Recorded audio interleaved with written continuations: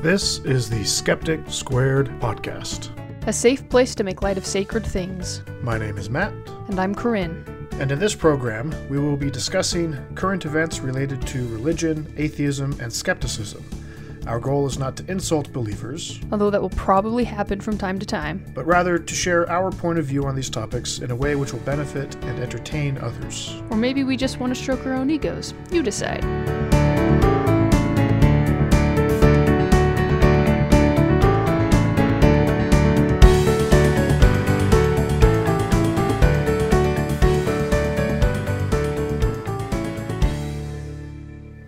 Hello and welcome to the Skeptic Squared podcast. Today is Sunday, April 17th, 2016, and with me is my wife, Corinne. Hello. And my sister, Megan, is joining us once again. Hi. Hello. How are you doing, Megan? Good. It's been a little while since we've had you on the show. Mm-hmm. How you been?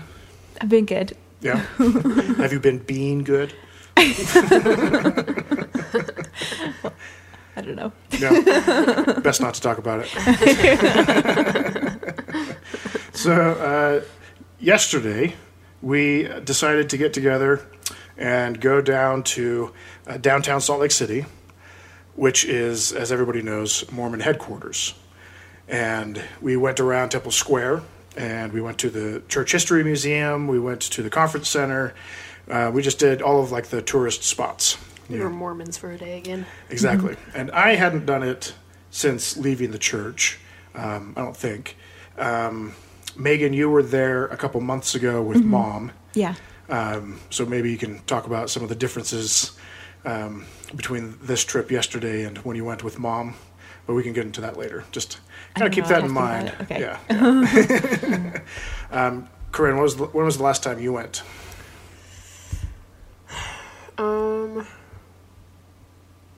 It's been quite a while since I went to the visitor center. Yeah. Usually the only time we would do that is if we had like family from out of town coming in. Mm-hmm. And usually it was the ones that weren't LDS that we would take there. Yeah, it's been quite a while. I think the last time I went to the Church History Museum I was probably in middle school. Maybe 10th grade. Oh, wow. So it's been a while. It's been quite a while, yeah. I mean, the most, Mm-hmm. the last time I was actually on Temple Square was probably just a few years ago doing the temple lights, but, I mean... So that's your family likes doing the temple lights at Christmas? Sometimes. It depends, honestly. My mom doesn't like being cold, so sometimes we just don't do it because it's really cold. My mom, we grew up in Seattle, but she always talked about how she wished that she lived in Salt Lake City or in Utah so that she could go to church stuff more. So she always would drag us to the church sites whenever she could, like on family vacations and stuff. The one site that we didn't go to yesterday, the Beehive House, my mom dragged us to when I was probably early teens. And I remember getting the really bad Pioneer candy, just super You didn't bitter. like the... I didn't like it. Wait, did you get the lemon drop or did you get the root beer candy? I think it was the root beer one. Oh, yeah, that one's not good. Yeah. The lemon drops are really good. I could see that. The It's lemon hard to drops are mess up lemon drops. Yeah. Yeah. Mostly just lemons With and this sugar. fine coating of sugar. Oh. Right. But it was super bitter, the one that I got, and it just didn't taste Yeah, good. you didn't get the right one. I think I was trying to be adventurous. Because everyone else probably got the lemon drop and you decided to be the odd man out. Maybe. That sounds like something I would have done. Yeah. So let's talk about what we saw yesterday. So first we went to the visitor center, and it turns out that there's actually two visitor centers, which we weren't entirely sure of until after we got through the first one, and we're like, wait, where was all this stuff? We're Space Jesus. We're Space Jesus. That's what tipped us off. Right. It's like, I swear there's a Space Jesus around here somewhere. I don't think I'd ever actually been in that visitor center, The little one? to be honest, yeah. I don't know that I have either. That's why it felt so unfamiliar to me. Yeah. Well, I don't know. If it had the familiar feel to it, but most church things do. right. Like, you It just walk looked like into they had remodeled know. it. Yeah. Yeah. It just looked like they had remodeled it and like changed the displays and stuff. So it didn't register immediately that this was a new place. So what did we see in that visitor center? Megan, what did you see? I'm trying to remember. It was the first one. The sister missionary greeted us. Oh, I do remember how we mentioned looking at that picture and how that was at the beginning that went from birth to death, and how we thought that it looked weird because it was like reading from right to left instead of left to right. Yeah. Mm-hmm.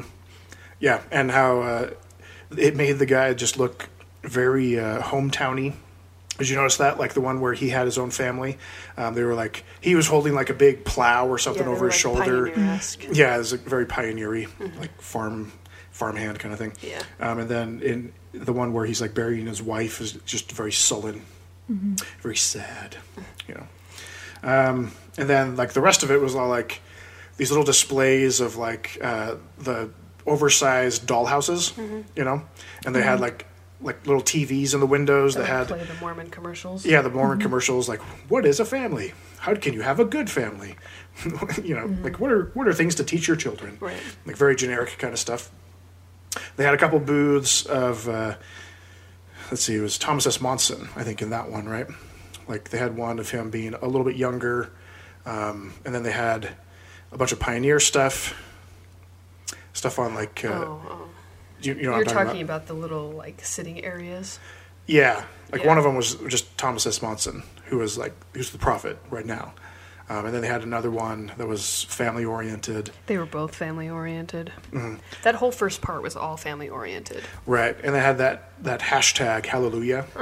That was a big thing over Easter. Which, if you get the opportunity to, go look up the video on YouTube of the Mormon Tabernacle Choir singing Hallelujah, where they teleconference a bunch of Mormons in. And it's just kind of ridiculous, I think. And singing into their computers. Yeah, it's like a giant Skype conference call. And, yeah, just kind of silly. Anyway, they had the cool display of the inside of the Salt Lake Temple. Which was the temple that I actually went through the first time for my endowment. So it was kind of interesting to see. Before your mission? Yeah, just before my mission. Because it's one of the few that still has the live ceremony, as opposed to like the video that they show during the endowment ceremony. So you have, you know, a guy whose job it is to dress up in a black suit. He's the only guy in the temple that has a black suit on. And he plays Satan for the entire ceremony. And as the guy that they had do it when I went through was very tall, very slim, looked kind of slinky, you know. It's kind of funny. Any other displays in there that stood out to you guys? No. It was all pretty cliche Mormon display. Yeah. And as we were walking out, I asked, does this help you understand Mormonism any better? You asked after the second. Oh, was that after the second one? Yeah. I remember, yeah. One thing, though, is like a lot. I feel like the displays that Mormons put out are very geared towards children, or they're like really juvenile. Do you ever feel that way? Absolutely. It's like I felt like through the entire, like both visitor centers, everything is like very childlike, and I think it's their way of like it's for investigators, but you still don't learn anything. I don't know. Yeah. It's just. Well, yeah, that was a comment. Milk before meat. They're giving baby bottles. Wasn't it you, Megan, that pointed out when we got to the art display, the art exhibit at the museum? At the very end? Yeah, towards the end of the museum. There was one picture. Was it a picture or like, I think it was like a window, one of those stained glass window displays or whatever. But it had the chart of the flow chart of the Plan of Happiness or Plan of Salvation or whatever. Like that's like the only place in all of this, the whole thing, that had the Plan of Salvation, you know, which is like the core of Mormonism, right? It's like, and it wasn't even part of the museum or any of the formal displays. It was part of the art. The art contest. Show, Yeah. I hadn't thought about that, but that is very true. Yeah, it's like everything else, to me, seemed like they were trying to keep it very generic. Like they were trying to keep it so that it was consistent with more mainstream Christianity, without like really... well, it's like in the video, right? They had the video of Meet the Mormons.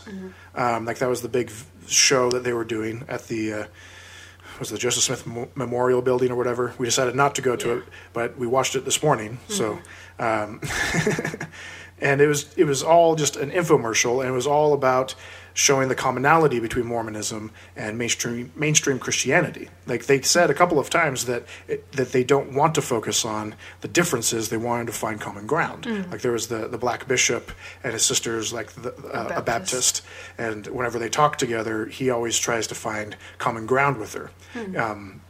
You know, and so if that's the approach that they seem to be taking, which it is what they seem to be taking. Like you don't really get real Mormon doctrine with that approach. Like they seem to be changing their tune or avoiding a lot of their history and a lot of their doctrine. That's the impression that I got anyway. Well, even like now that I'm thinking about it, all of the art displays, they were all stories from the Bible. Like there was no Book of Mormon like at all. Yeah. I just thought about that. Yeah. Which is also the different. theme was tell me stories of Jesus. Right. Or whatever But for the phrase obvious was. reasons. Right. Yeah. But did they have any displays of like Jesus coming to America, like in 3rd Nephi in the Book of Mormon? There might have been one or two. But there were a lot. There were a couple of the woman at the well. There was the Good Samaritan. They even had the 10 virgins from the Bible. A lot of like portraits of Jesus doing miracles and stuff. The woman with the issue of blood.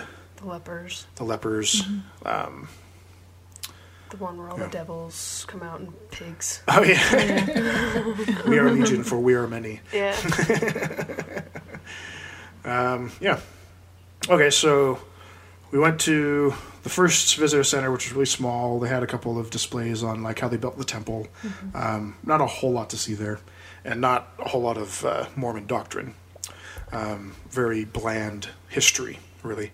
Yeah. Then we went to the other visitor center, which was a lot bigger. They had the big display, the model of ancient Jerusalem, which took us a while to figure out how it actually worked. And not all of it worked. That was the main problem. Oh, okay, yeah.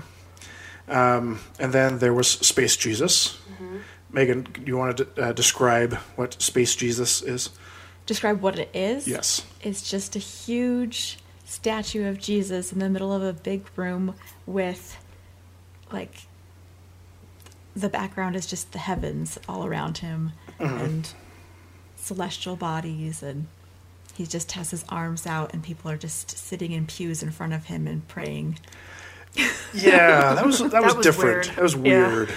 Because when we went there, like there were probably, I don't know, 20 or so people sitting on the chairs, like just looking at the Christus, which is normal. Like that's fine. But then when we were leaving that display, Well, it was when we hadn't left yet. did she start before then? Yeah, that's when she went up and touched. I didn't see it until we were leaving. Oh, no. But- It started just before we disappeared and walked around and looked at all the paintings. Okay. But this lady, like, was kneeled down in front of Jesus, the statue of Jesus, praying. And it was just super uncomfortable. I was uncomfortable by it. And I wasn't uncomfortable. I just felt awkward for her sons that were there for her sitting little in the kids. back. Yeah. Yeah. But, like, everybody's, like, kind of, like, just watching her do this. And, Right. like, Well, I it was just- really weird because those group of people, like, I think were obviously together. They were all there together. They had listened to the overhead, like, in Spanish or whatever, and that's when the lady came in, and she walked up to the Christus and, like, put her hand on it and just, like, looked up. Like, for, like, 2 minutes straight, she just Right. stood there. And everyone else is just, like, watching this happen. it's like they're trying to have their moment, and she's, like, interrupting their moment by, like, touching the statue or whatever. Yeah. And then, yeah, when we came back, she was knelt on the ground. Yeah. Like, with her I think her head was actually touching, Yeah. like, the feet. You know. It was out of character for Mormon. Yeah. For a Mormon. It seemed really Catholic. Right. Which maybe she was. Yeah. I mean, that's one of the things about Temple Square is that it has that appeal to tourists. Like, it's right in the middle of everything, which is on purpose. And it is a tourist hotspot. So, I mean, I guess it would make sense if she was a Catholic that she would want to go see Space Jesus. You know, go see the giant statue of Jesus surrounded by clouds and planets and stars and things. Maybe. You know, I don't know, maybe not. Just watching it made me feel Yeah, it was a weird. little weird. I kind of cringed a little bit, and it was a little awkward, like trying to walk through, like to get to the exit door, while she was doing this, and everybody else was watching her. Like we had to like walk right in front of Yeah, it's everybody. like, are we interrupting something? I know. Like, what did we miss in the 5 minutes that we were looking at pictures? Yeah, and then the picture display that went around the back of that was a lot of like biblical stories. They started with Adam and Eve, and they went to like Noah and all those different scenes that are very common paintings in the Mormon Church. I was a little disappointed that they didn't actually put a date on anything. On the paintings? Yeah, Well, because it's not very common. I know. I just kind of always. I just hope that they'll be forthright about what they really believe about Adam and Eve, and the fact that, like, when you really press them, they believe that it happened 6,000 years ago. And that before that, there's no those death. kind of dates. Right. Yeah. I thought you meant when it was painted. No, I mean, like when they believe these things That's actually information happened. you'll find on the back of the canvas. Okay, that Yeah, makes more sense. Because a lot of people, especially these days, with all of the whitewashing and the way that they just kind of avoid their true beliefs, you won't get a straight answer. And you'll find a lot of people trying to reconcile traditional Mormon beliefs, like Right. the 6,000-year-old Earth, with actual science and evidence, which we've talked about that a little bit on the show. So we don't need to get into it, really. So after that, we went to the Tabernacle, the old Tabernacle, which is pretty cool. I think it's a pretty interesting building. I'm just really glad I never had to sit in those pews. Yeah, they were very similar to the pews that we had in our church building growing up. Do you remember those, Megan? Wood like that? Mm-hmm. They didn't have cushions?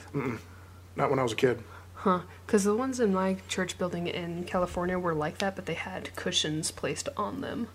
They may have been added later, but I've never had to sit on a hardwood bench before at church. At least I don't remember there being cushions. I don't remember. Do you remember? No? I mean, it's likely that it was just hardwood. Mm-hmm.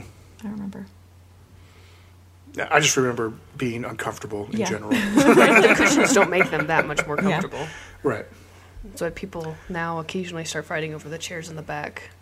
The first few rows Oh. in the back of our ward building have like really thick cushions on them, and so they're pretty comfortable as far as folding chairs here. It's go. true. They did, they were pretty nice when we went. Yeah, Good- Yeah. yeah, that's where we sat. Yeah. That's where my family sits now. It's like, wow, this is like a 3-inch cushion. That's not too bad. Yeah. I don't know. Anything else about the Tabernacle? It's just a cool building. And Yeah. like the organ was just Yeah, nice. very The ar- pipes were 7,000 artistic. pipes. 7,000 pipes, which we learned from a very nice old lady. Yeah, so we didn't spend a whole lot of time in there. And then after that, we went to the museum, which it turns out we went through backwards. They have it set up weird. It is a little weird. Yeah, the entrance is on the right rather than on the left, but it's like right next to each other. Yeah. And they have this little tiny sign that says tour starts this way, or Yeah. display starts this And way. we weren't the whatever. only ones that went backwards. Like Really? most of the people that we were in that same room with us followed us. Oh, really? Yeah. We weren't the only ones that did it backwards. Okay. It's like, wow, they're just starting with Joseph's death. That's crazy. And polygamy. Yeah, so we went backwards. We started with the death. It was actually pretty cool the way that they had that one picture of Carthage jail. I thought. Did you notice that one? You saw it, How Megan? it was two different panels, and the door where the door would be was like where the edge of the picture was. So it looked Right. like two separate rooms. Yeah, it was kind of cool. Yeah. But it was the scene where they're trying to close the door on the mob. Oh, yeah. So that the mob Yeah, can't the get in big and kill them. picture. Uh-huh. Right. Yeah. And it was Yeah. right next to the display of Hiram Smith's clothes that he was Yeah. wearing when he got shot, with those really cool sunglasses. Yep. Those steampunk glasses. That's kind of the era of steampunk. That's probably why Yeah. they look steampunky. Everything's very makeshift. Yeah. Yeah. I don't know. Anything else about that section? Nothing really stood out to Yeah. me. It was pretty generic. I mean, of course, they're playing up the idea that they were martyrs, which I think is ridiculous, but we've talked about that before as well. But it's not surprising because that's the only thing you hear at church about Exactly. it too. Yeah. Yeah. It's They died consistent as with all the martyrs. Sunday school lessons. And all the videos you'll ever watch on Joseph Smith. Yeah. It's like if they were really martyrs, then they would have been given an opportunity to renounce their faith, wouldn't they, at some point, right? And the fact that they were in Carthage jail for reasons that had nothing to do with their religion also brings into question whether or not Right. they were martyrs. But the stories that you hear at church is that they had the opportunity to renounce their religion multiple Did times. they? Yeah, like when they've been tarred and feathered before, like it was, if you renounce your religion, this won't happen to you. They never did. And I'm pretty sure there's another story at Carthage jail. Like they were there to force them to renounce their religion, I don't remember which any of isn't that. the actual story, but those are stories that I grew up listening to. Interesting. So I I don't never remember. had could any have doubt that heard they were those. I martyrs. can't remember specific details like that though. Yeah. I just remember them throwing out the word martyr over and over. Right. Yeah, but I mean, the whole reason that they were even in Carthage jail was because they destroyed a printing press that was publishing the truth about Joseph Smith being a polygamist, which just 10 feet away from this whole display of him dying was a small kiosk with, what was it, like half a dozen quotes of women talking about polygamy and how hard polygamy was and how it was their Abrahamic... But how rewarding it was. Yeah, their Abrahamic trial of faith, and once they committed to it, then it was so awesome, and all those things. Anybody have any comments about that? I'm sure that's one of their new displays. Oh, absolutely. The one about polygamy? Yeah. Well, the thing that I thought that was interesting about that was how all of the quotes they had the women talking about how hard and difficult it was to go in with the all of the polygamy and stuff like that, and it just sounded very rapey to me. I don't know. Yep. Yeah, it was manipulative. Yeah, it was manipulative, and they clearly were not wanting to consent to it. Right, but they were in a position, a lot of them, I think, were in a position where they couldn't say no. Yeah. Here was the prophet of their church telling them that God wanted them to be another wife of his. And they were true believers, and this is in a society where it's very patriarchal. The man provides and all that. Like, women are very much dependent on men. They can't just leave the men as easily as they can now. And so a lot of them, I think, were compelled to comply with it. Right. So it wasn't that true and consent. Joseph Smith painted it as this is a free ticket for your whole family to be in the celestial kingdom. Yeah, it for wasn't quite a few women, yeah. If you deny this, then you're basically sending your family to hell. Yeah, it's either this or everybody's damned. Yeah. Brigham Brigham Young gave all the women an out, though, and said that they could leave. Oh, yeah. I remember that. Do you remember the whole quote of that? I don't remember the whole quote. I just remember it was in one of their church meetings, and he's like, you guys keep complaining about it, and if you won't shut up about complaining about it, you can just leave. This is your opportunity now. But if you don't leave in the next, week, then you're stuck, and you can't ever leave. Right.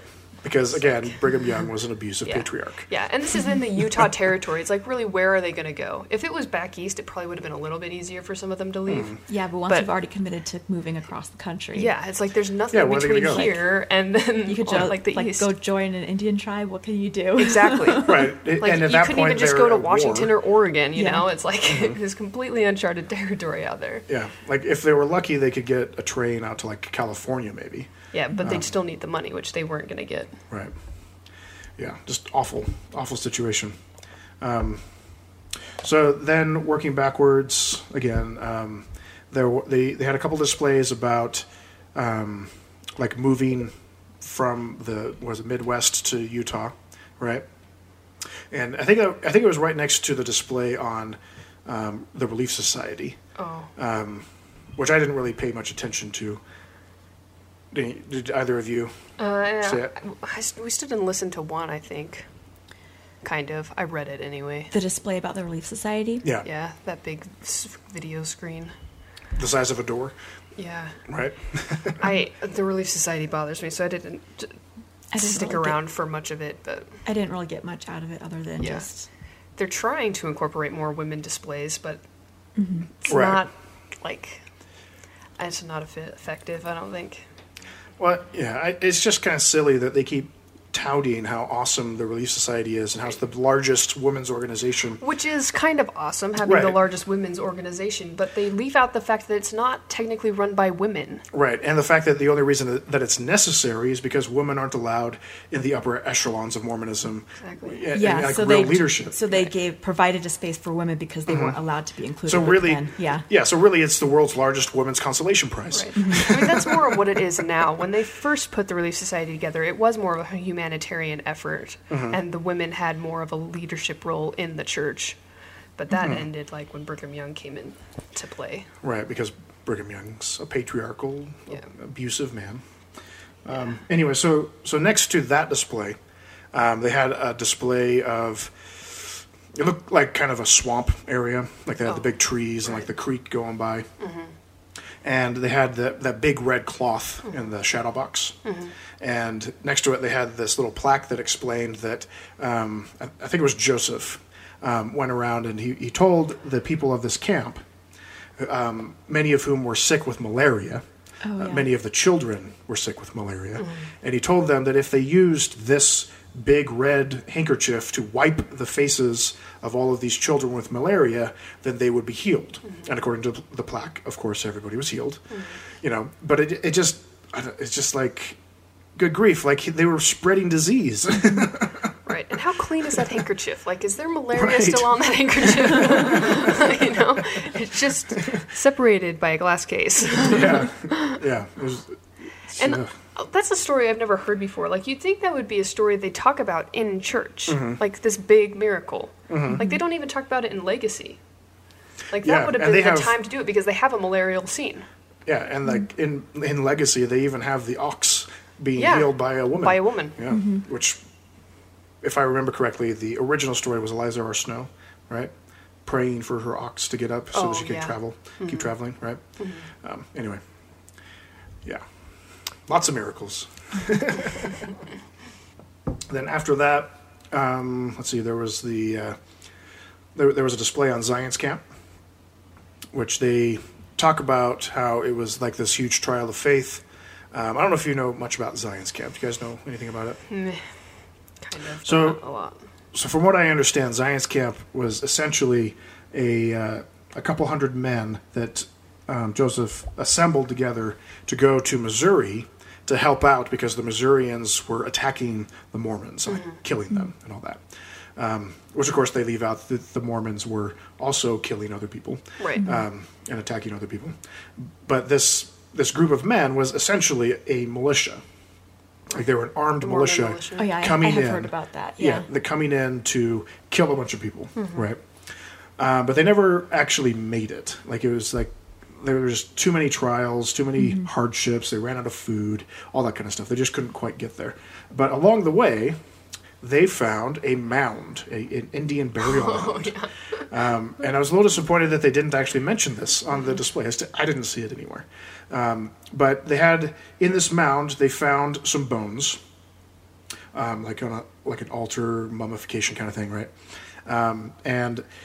And Joseph told the men that this was a white Lamanite general named Zelph.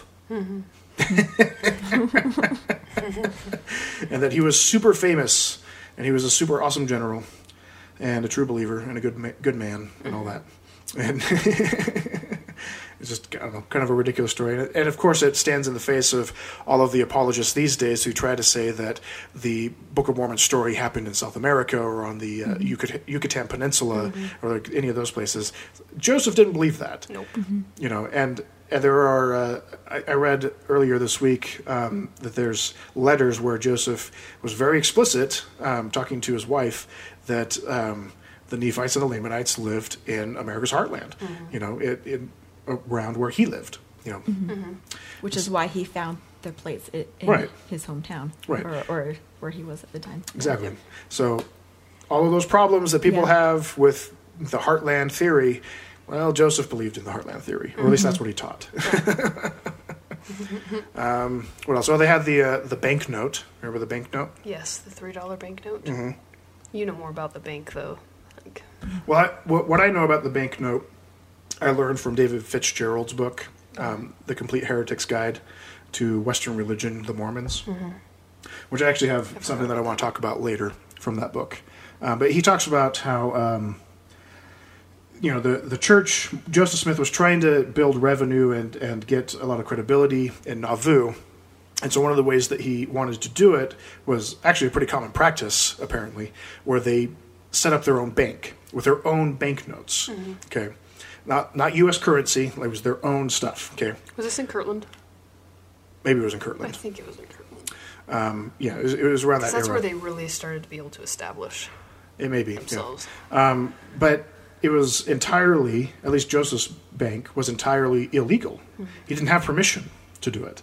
And he also didn't have the capital that he claimed to have in order to support it, because you're supposed to have as much capital as you have banknotes, does that make sense? So, like, you have as much gold as what you are giving out as banknotes for other people to use as money, like that kind of thing. Like, everything that you give out is backed up by your capital. And so what he would do to make it seem like he had more capital was he had piles of these banknotes stacked in the back of, like, the bank teller area, right? Like, so people could see it when they came into the bank. He stacked these banknotes on top of grain, like buckets of grain, to make it look like he had this huge pile of money, this huge amount of capital, and it was mostly just grain. Like, that's the level of deception that Joseph Smith was using to gain credibility and all that. Anyway, anything else from that section of the museum? No, I don't remember the rest of the section being that interesting. Well, they had, I think it was in the next section, they had the seer stone. Right. But yeah. Yeah.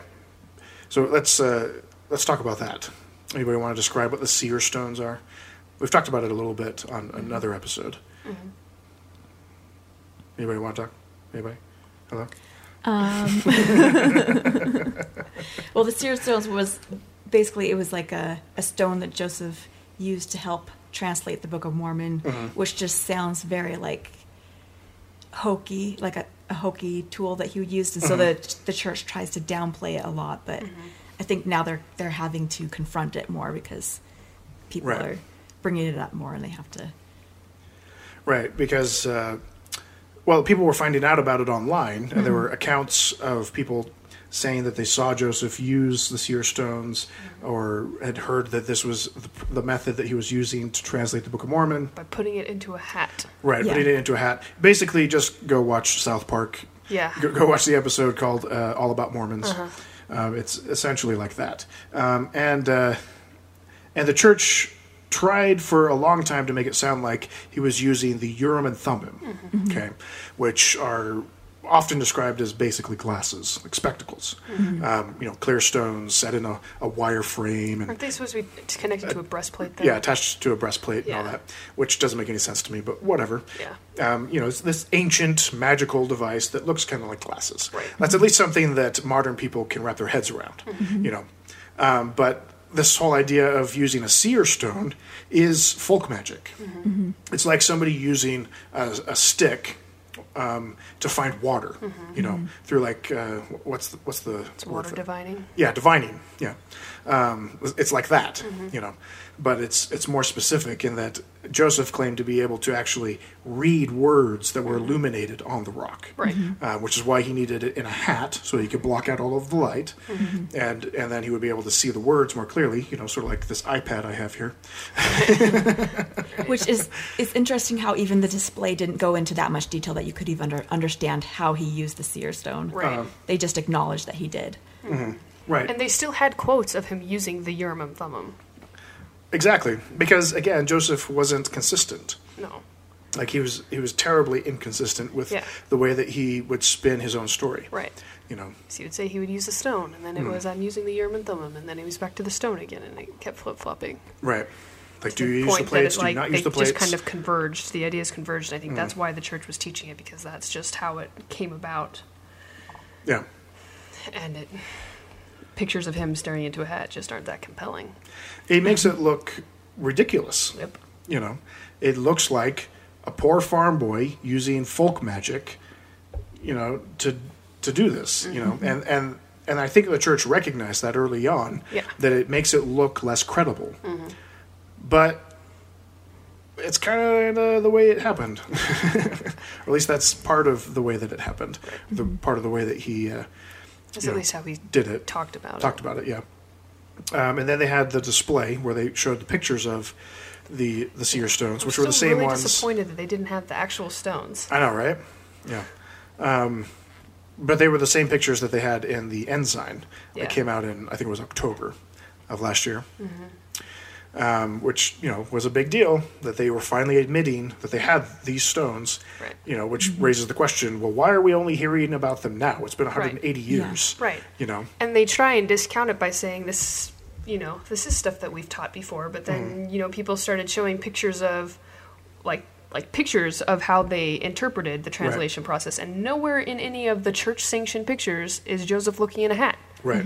He's always got the book of the plates out with glasses on and someone sitting next to him transcribing. Right. And usually with a curtain between them. Not all of them, though. Not all of there them, are no. quite a few where they're sitting there right next to him. Yeah. And, yeah, it's just kind of ridiculous. And it's just a lot of backpedaling. Yeah.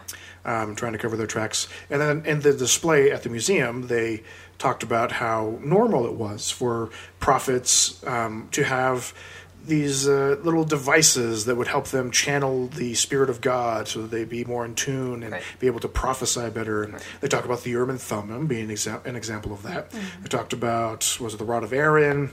They had a couple other examples from, like, the Old Testament, I think. Right. And my thought process with that is, so this is basically the same thing as Bronze Age magic. Right, and it begs You the know. question, what are the prophets today using? Yeah. Does Thomas Monson walk around with a rock in his pocket? Like, why Right. doesn't he need a special tool? Well, his is probably a stick. Doesn't he have a cane? It's probably his cane. Does he have a cane now? I don't know. He's getting old. I still haven't watched any of the old conference, so I don't know Yeah. if he walked out with a cane. Anyway.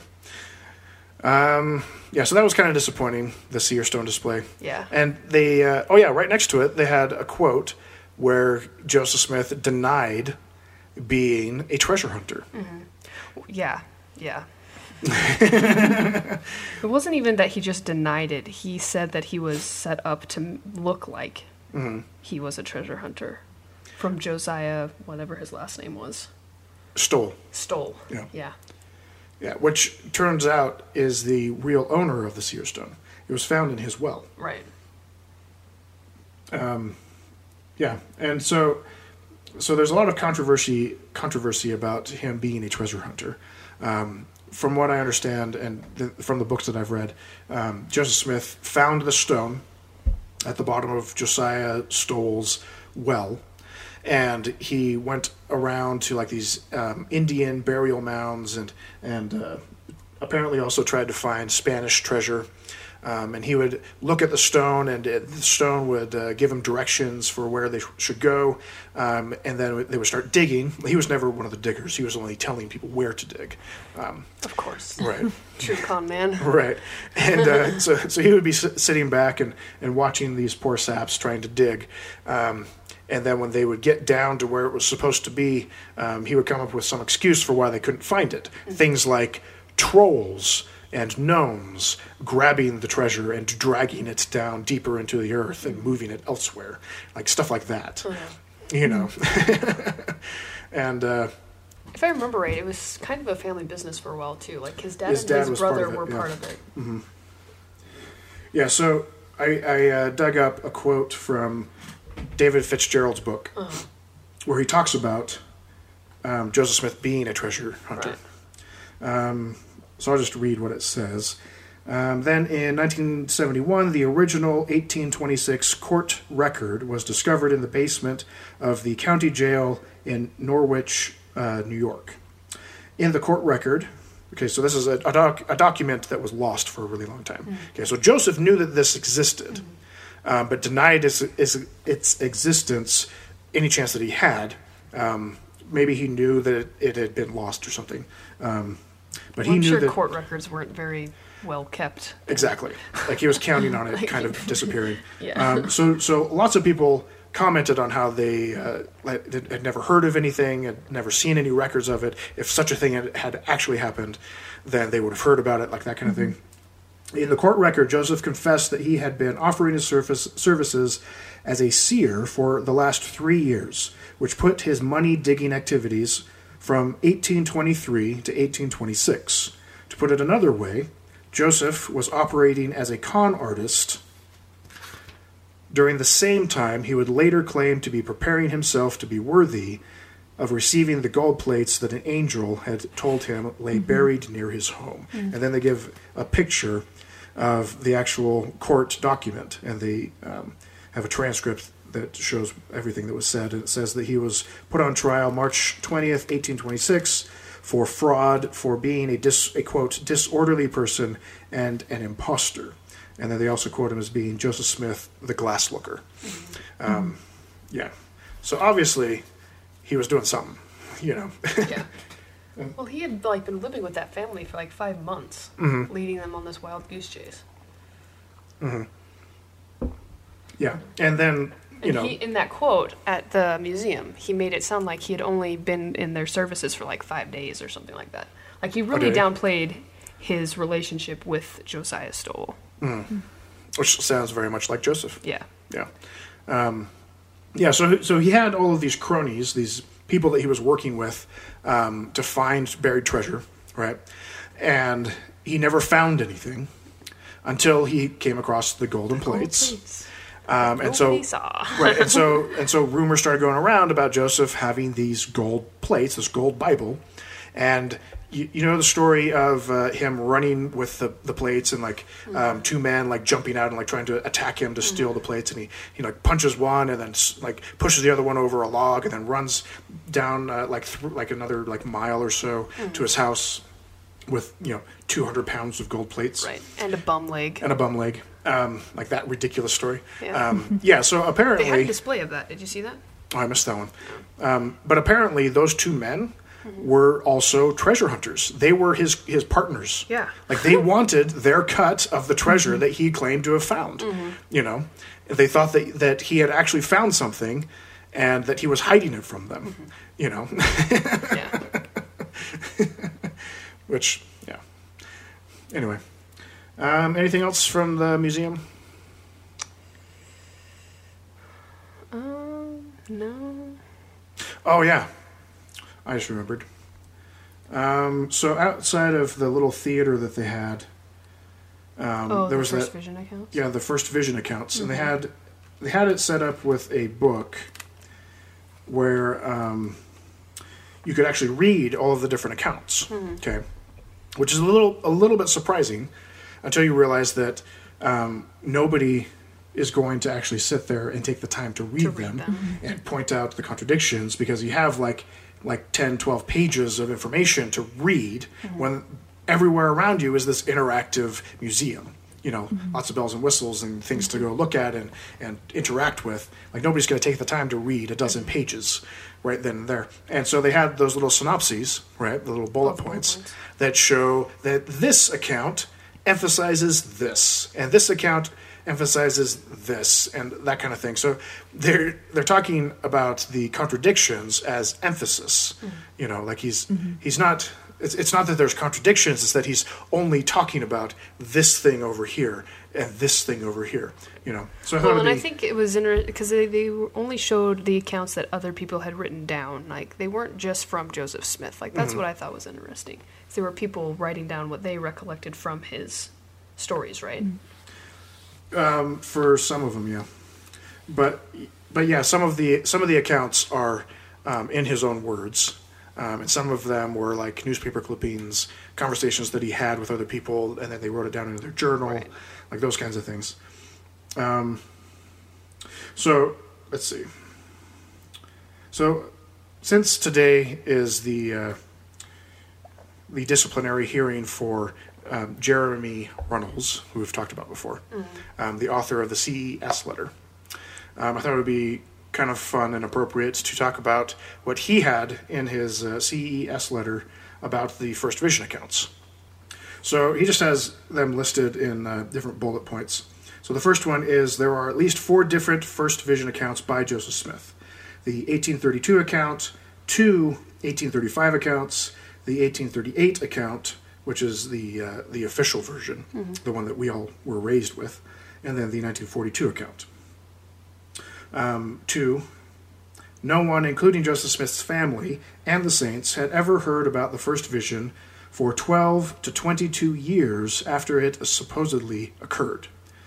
The first and earliest account of the first vision in Joseph's journal was written 12 years after the spring of 1820.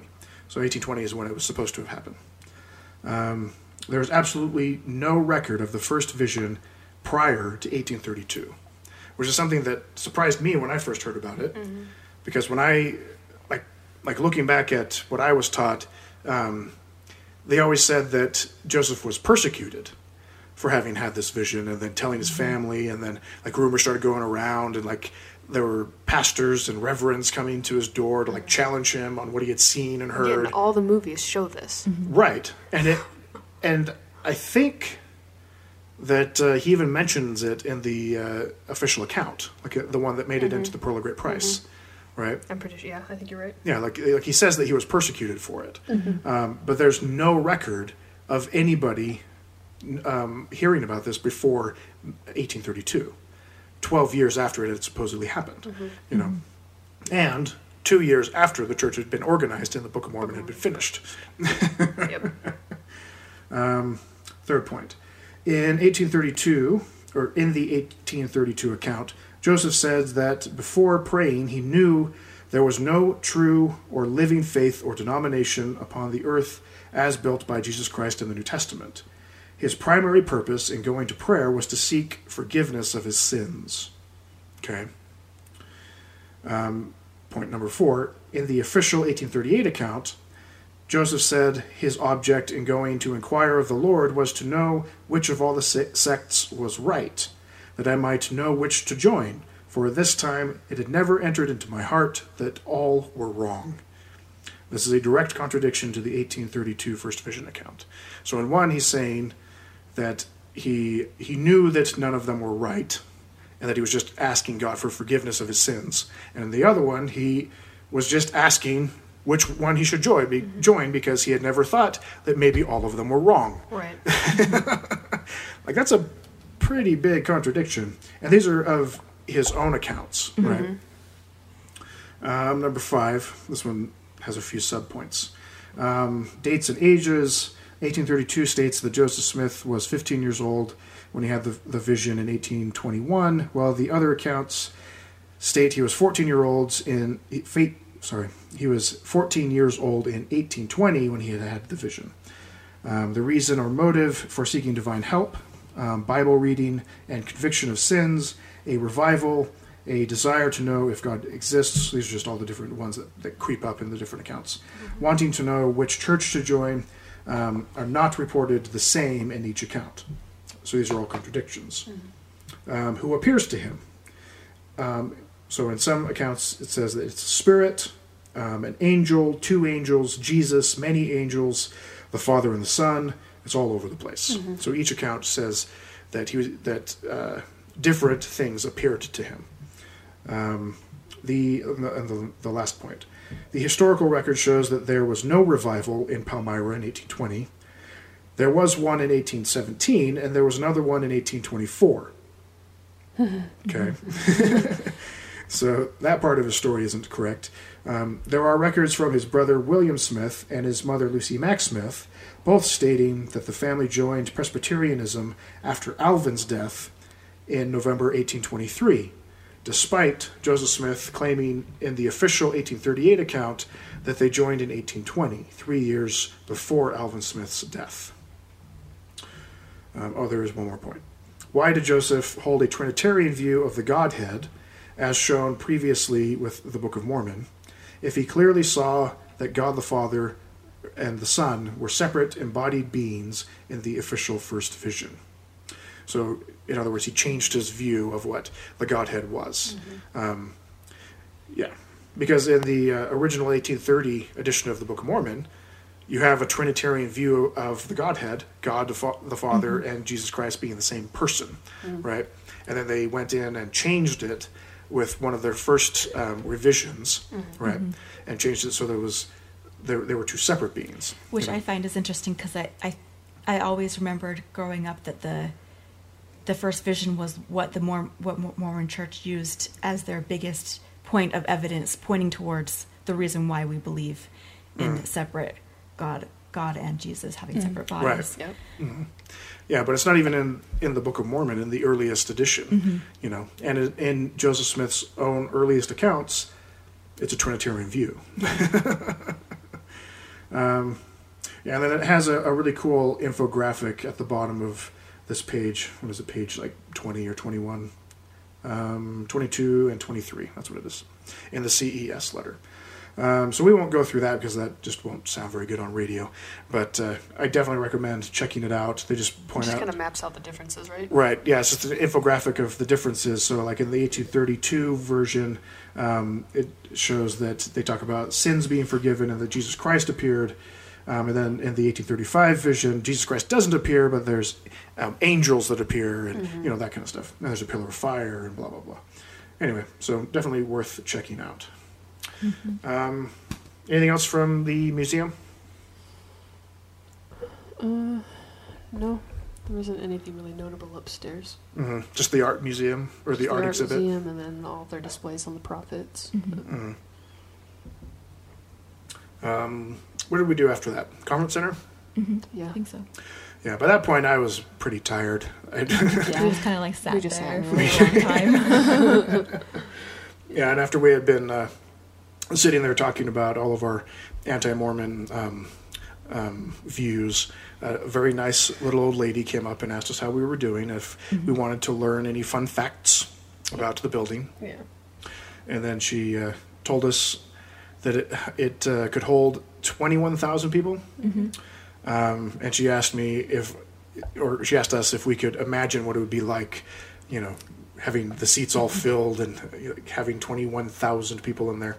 And my response was, I think I'd probably go crazy. I don't think it would be an enjoyable experience for me. But Corinne, you've actually been during conference, right? So was Megan. Yeah. Oh yeah, Megan. Yeah. Yeah, that's right. We had this conversation yesterday. Yeah, we did. But yeah. Been there a few times during conference. So what was that like? It's like a big state conference meeting. Mm-hmm. It's nothing highly unusual, just a lot more people. Yeah. I never got to sit on the ground level though, so those are the exclusive seats, I'm assuming. Right. I think the ones you get from your bishop or stake president are the ones in the second and third floors. The nosebleeds. Yeah, the nosebleeds. Yeah. But they're nice and they accommodate that by having two very large screens on either side. So it's like being there but still watching it at home. Right. Seeing the big screen. Yeah. Yeah. And then that was pretty much the end because we didn't do the Beehive House. I think the Beehive House would have been interesting. Yeah. Going through that, knowing what we know about Brigham Young now versus having gone through it before. Like just thinking Brigham Young was this awesome prophet. Yeah. You know? Yeah. I don't remember a whole lot about it. I remember it feeling very cramped, looking very dirty. It is super cramped. Yeah. Yeah. I think mostly they just kind of talk about the home life. It's not a ton of, like, personal information on Brigham Young, but they talk about, like, all his kids and stuff. I don't remember them being very detailed about his wives. They bring it up, though, because the Lion House was also his. Is that where most of the other wives lived? He split both of his families between those two houses. Yeah. Yeah. But yeah, it's just a tour of a house. Yeah. Oh, polygamy. Why don't you share what your grandpa told us? Oh, yeah, we can talk about that. So last Sunday, we were at my parents' house having dinner, and I don't even remember how we got on the subject. I don't remember either. We were talking, I don't know, it was all this, imagine this, you know, think about this. And my grandpa was like, well, think about this. When I was born, the prophet of the church still had 4 wives. Oh, I remember. My mom was talking about how 50 years now seems like such a short time because she's going to turn 50. That's how it got started, and yeah. And my youngest brother, Christopher, is 15. And obviously, for obvious reasons, isn't that familiar with polygamy because the church really just doesn't talk about it at all. And it's not something you talk about at home either. Right. And so it took him a moment to realize what we were talking about, like with him having 4 wives, and his aha moment was just amazing. It's like, what? And then my mom had a very similar reaction too because she, growing up Mormon, wasn't aware of a lot of the aspects of polygamy. You know, she was under the assumption that as soon as the 1890 manifesto came out, polygamy ended completely. Right. And that those that wanted to continue polygamy had to go to Mexico and they didn't have the blessing of the church. And they didn't have the blessing of the church. And so my grandpa was born in 1942, and for that prophet, it was Heber J. Grant, I believe, having 4 wives just completely blew her mind. Right. Because she thought that polygamy had been abolished and anyone participating in polygamy was no longer associated with the church. Right. And so we kind of had a little discussion about, no, it's like if they already had wives, then they were able to keep them. They just couldn't keep marrying wives. And if they did, those were the ones that went to Mexico. Right. But it was kind of interesting. And my dad Just good obviously reactions. knew about it too because he helped explain it, which I thought was interesting as well. Because he knows about it. Yeah, because he knows about it. And it's like for him to know about it, but for my mom not to know about it, it's like it's really obvious that leaders of the church don't communicate that. No, they don't want because that he to is a become high knowledge. councilman and he was a bishop. So it's Yeah. like he was privy to this information, Yeah. but my mom wasn't. Didn't want everybody to know. Yeah. And the only reason my grandpa knew about it was because he was born in that time. Yeah. But like I pointed out to you, though, like him being the prophet in 1942, like I feel like those wives would have been, he would have been married to them after the 1905 Second Manifesto came out. It's a very good chance. Yeah.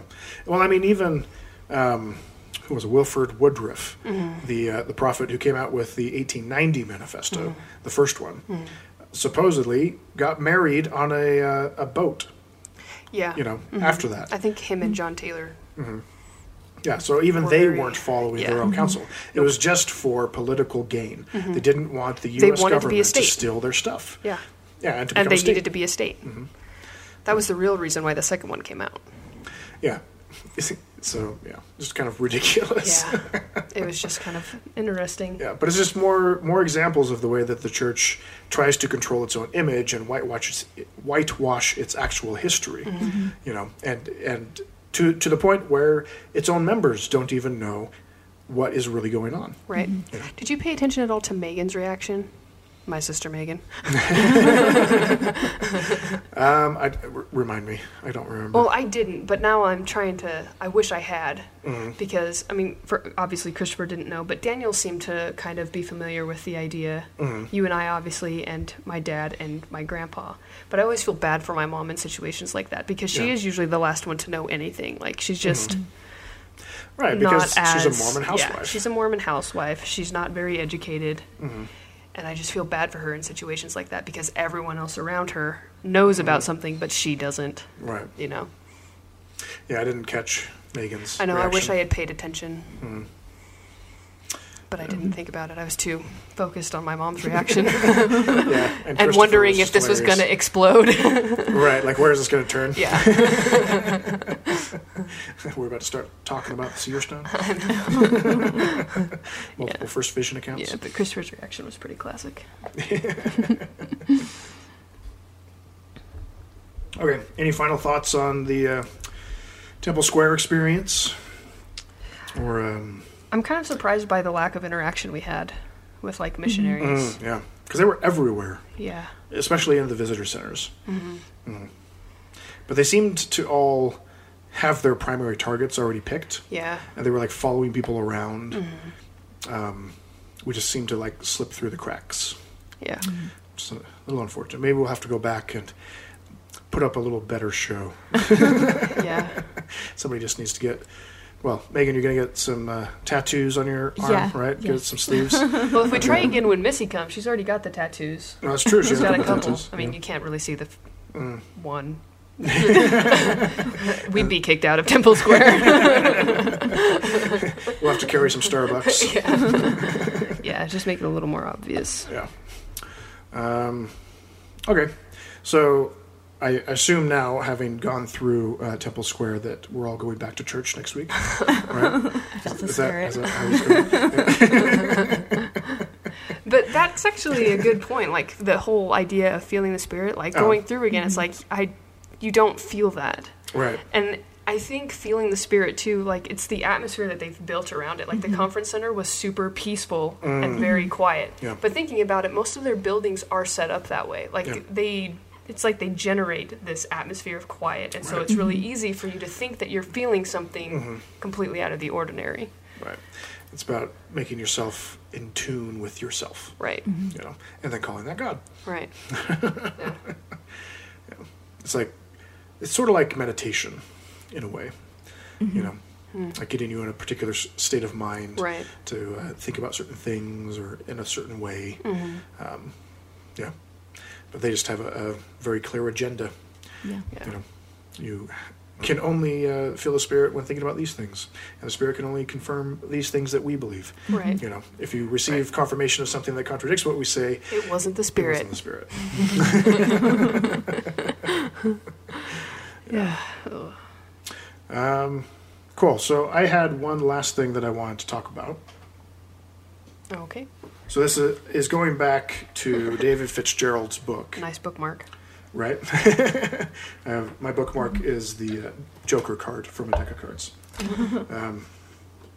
Anyway, so towards the end of his book, again, this is the Complete Heretic's Guide to Western Religion, the Mormons. I really do hope that he continues this series, I know. because this is a good read. I really do like want this to get book. nailed. Oh yeah, and then what's he's got another one that's coming out soon, I think. Yeah, I can't remember what it is. Anyway, he's just a really good writer, very entertaining.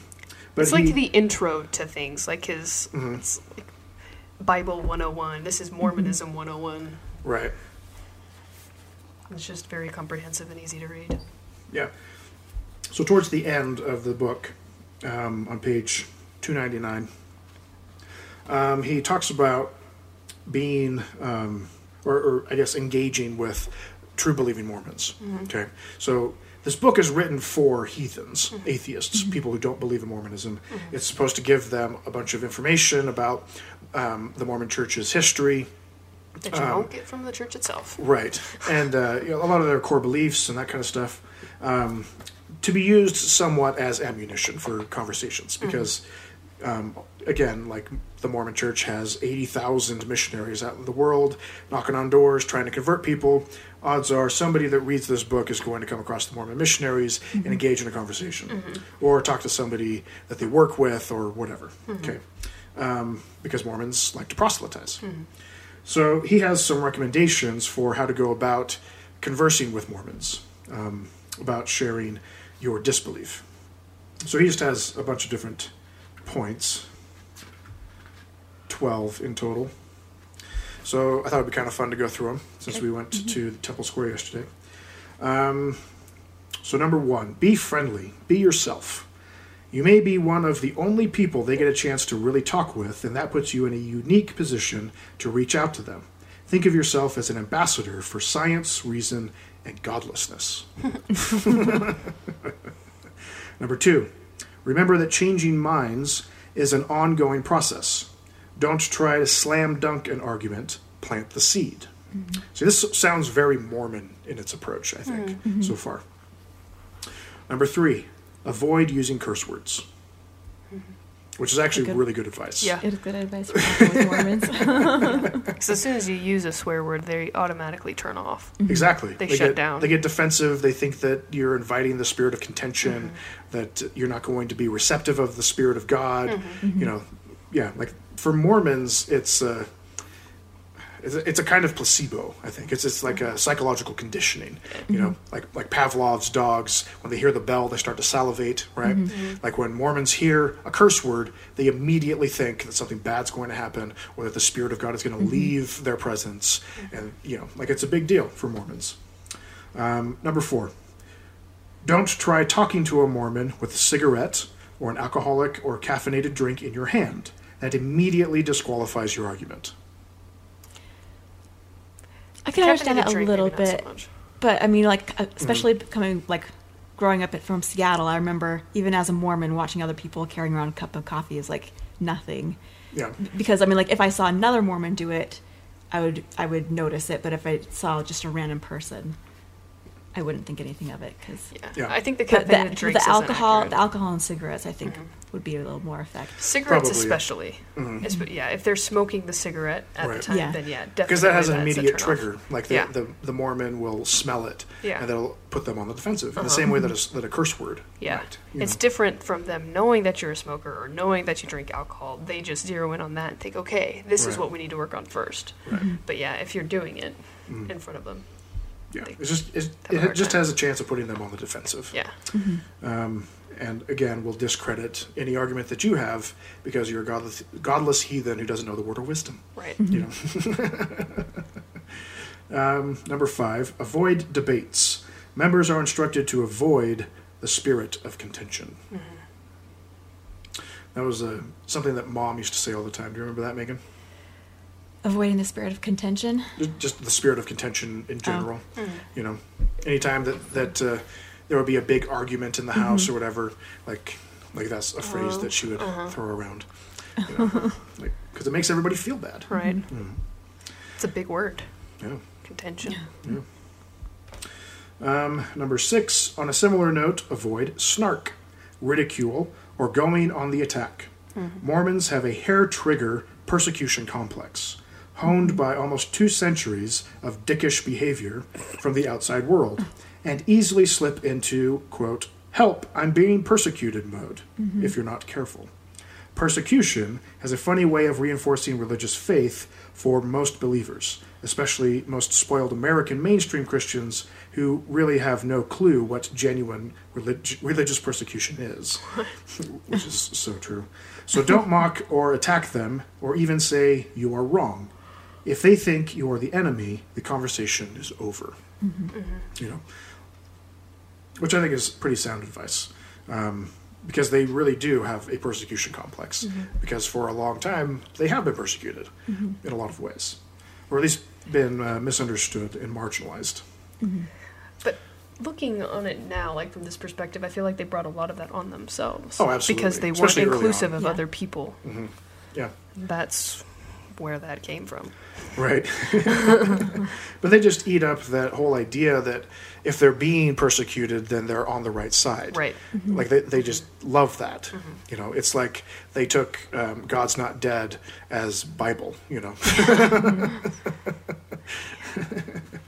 Anyway. Number 7, a better approach is to be friendly, listen, and ask questions. Who knows, you might realize that their religious worldview isn't as bad as you had assumed. You can still reject their beliefs, but you'll be in a much better position to at least know where they are coming from and to better understand their needs and desires. So I guess taking the approach that just because they're wrong doesn't mean that they're bad. Which I think is generally pretty true, even of Mormons. Right. It's just really hard when you start talking about things like, say, homophobia, gay marriage, blacks in the priesthood, you know, women's rights, Right. those kinds of things. Number 8, respect the person even if you can't respect their beliefs. If you fail to connect with someone as a fellow fallible human being, it's unlikely they'll want to pay any attention to what you might have to say. And really, why should they? Yeah. So, pretty much the same as the one before it. 9. People care more about whether you are real than whether you are perfect. If you get stuck or don't have an answer, just say you don't know. If you make a mistake and get called out on it, admit it. A little willingness to acknowledge you could be wrong will go a long way. This just seems like good advice General in, advice, yeah. in arguing with people. Yeah. Number 10, know your stuff. Faithful Mormons spend more hours in church and reading scriptures than you do in front of the television. They have little patience for people who think they know their beliefs but actually misunderstand them. If you don't fully understand something, ask them about it. They'll be delighted to explain it to you. With that, I would add, becoming familiar with the Socratic approach, the Socratic method of getting them to explain their beliefs to you, and then just asking questions. Well, why do you believe this? Or if you believe this, what does this mean about this? And kind of lead them into their own rabbit holes. One of the things, though, that you have to be careful of is when you ask questions, a lot of times, even if you mean it in a, like, I'm just curious way, they will take it as a, you are now an investigator. And You become like that project. Yeah. Or like the word that the missionaries use, like when they talk about the people who are interested in learning more about it. Yeah, they're an investigator. They think, oh, you're interested. You're an investigator. Right. When you just want to have a discussion about beliefs. Right. It's a delicate line. Because I do have friends who were never raised Mormon, and they just were interested in talking with some Mormon friends, and they were like, and then the missionaries came over, and they were like all talking like trying to convert me and all this stuff. And I was like, I wasn't that interested. I was just kind of talking. Mildly curious. Yeah, and Mormons will jump all over that. In fact, there was an example in Meet the Mormons, which we actually haven't talked about that yet, have we? We just mentioned that we watched it. But there was an example where what was it? The lady was like crying in the convenience store, and then the store owner came up to her and was like, "Are you okay?" And she just like started like spilling her heart and just saying all the things that were going on in her life, and the woman said, "Well, are you religious?" And she said, "Well, actually, I've been kind of doing some research in the LDS church," and then the woman's like, "Well, I'm LDS. I'd be happy to call the missionaries and have them come talk to you right now and give you a blessing." You know, it's like they are all over that. Yeah. And it's always about getting you in the room with missionaries, because to a Mormon, like that's exactly what you need so that you can learn with the Spirit and then be a convert and all that kind of stuff. You know, which for this lady is exactly what happened. So that's fun. What one was I on? I think it was 10. Yeah. So I'm on 11. Okay. 11. You'll find you have more of an impact by focusing on the joys of being an atheist rather than going on the warpath and just trashing Mormon beliefs. When you do tackle Mormon dogma and historical claims, do it with gentleness. Explain why you find problems with the claim in question rather than just saying you reject it outright. Yeah, that's good. So the last one, number 12, is kind of fun. Tolerate their testimony. Tolerate their testimony. Yeah. Inevitably comes up. Yeah. If you engage with any TBM, True Believing Mormon or True Blue Mormon, for any length of time, you can rest assured, sooner or later they will bear their testimony to you. This will involve a series of statements starting with, "I know the Church, Joseph Smith, the Book of Mormon, blah, blah, blah," to be true. Often this will be accompanied by tears. Let them get it out of their system, and then you can continue to engage in more productive conversation. Here's one final note. Finally, remember, you can lead a horse to water, but you can't make them think. Ultimately, they will be the ones who change their minds or not. So, anyway. Fun stuff. And another thing I could add to that is a lot of people think that it's like non-productive to have those conversations with Mormons. They're like, well, they're just so set in their ways that they'll never leave. But I mean, if everyone had that attitude, then we wouldn't, like, I would still be in the church. Like, it took questioning and and obviously, like, I wasn't ready for it right at the moment. Like the first few times I was confronted with these things, but over time you mold it over in your head and you think about the questions, and just having the conversation is good. So absolutely, just that whole planting the seed. Yeah. Well, I mean, you, Corinne, are the most recent deconvert. And, you know, we've talked about it quite a bit, and you've mentioned how, like the way that you and I started talking about it initially was helpful for you. Like I didn't push it on you. Like, it just I just stated what I believed or what I thought about different things, and you thought about it and then reconsidered different things. You know, like, that softer approach, I think, is exactly what it takes to get people to reconsider it, you know. Because if you don't take a softer approach, most believers will get super defensive.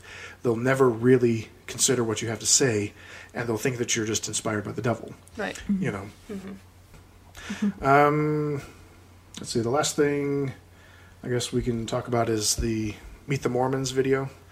I don't know if we have a whole lot to say about it. It's available on Netflix. Yep. It's the video that that they'll show you if you go to downtown. Which I'm still really disappointed about. Yeah, there were a couple different places where they had it showing. I think it was in one of the visitor centers, and then they had in it the main visitor center. and then they had it in the Joseph Smith Memorial Building, right? Yep. Yeah. Normally they have a video of, like, say, Joseph Smith finding the gold plates or the first vision, or they had Legacy, which was the pioneers going across America. Something that has an actual story to it. Right. Exactly. And then the Testaments. the Testaments, was that's the other before one. the Joseph Smith one. Yeah, which is the story of Jesus coming to America, as told in the Book of Mormon. You know, things that are actually interesting, things that have to do with real Mormon beliefs and doctrine. Right. Meet the Mormons it's propaganda. Yeah. It's an infomercial. Yep. You know, it's Just watch I'm a Mormon on YouTube, and that's exactly what this movie is. yeah, it's just 6 prolonged stories Yep. of that kind of thing.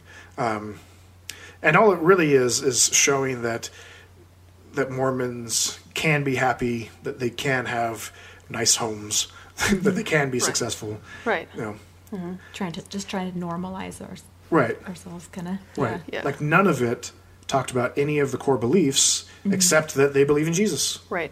Like that's the only thing that they really talk about as far as belief. You know, Right. I think one person mentioned that, you know, the recipe for having a successful family involves being a member of the church or something along those lines. But I don't know, nothing really explicit. You know, Remember that. But they're very obviously in that video trying to show that they are diverse too, that there are more than just white people in this church, because right? there was only one like white woman in the actual film.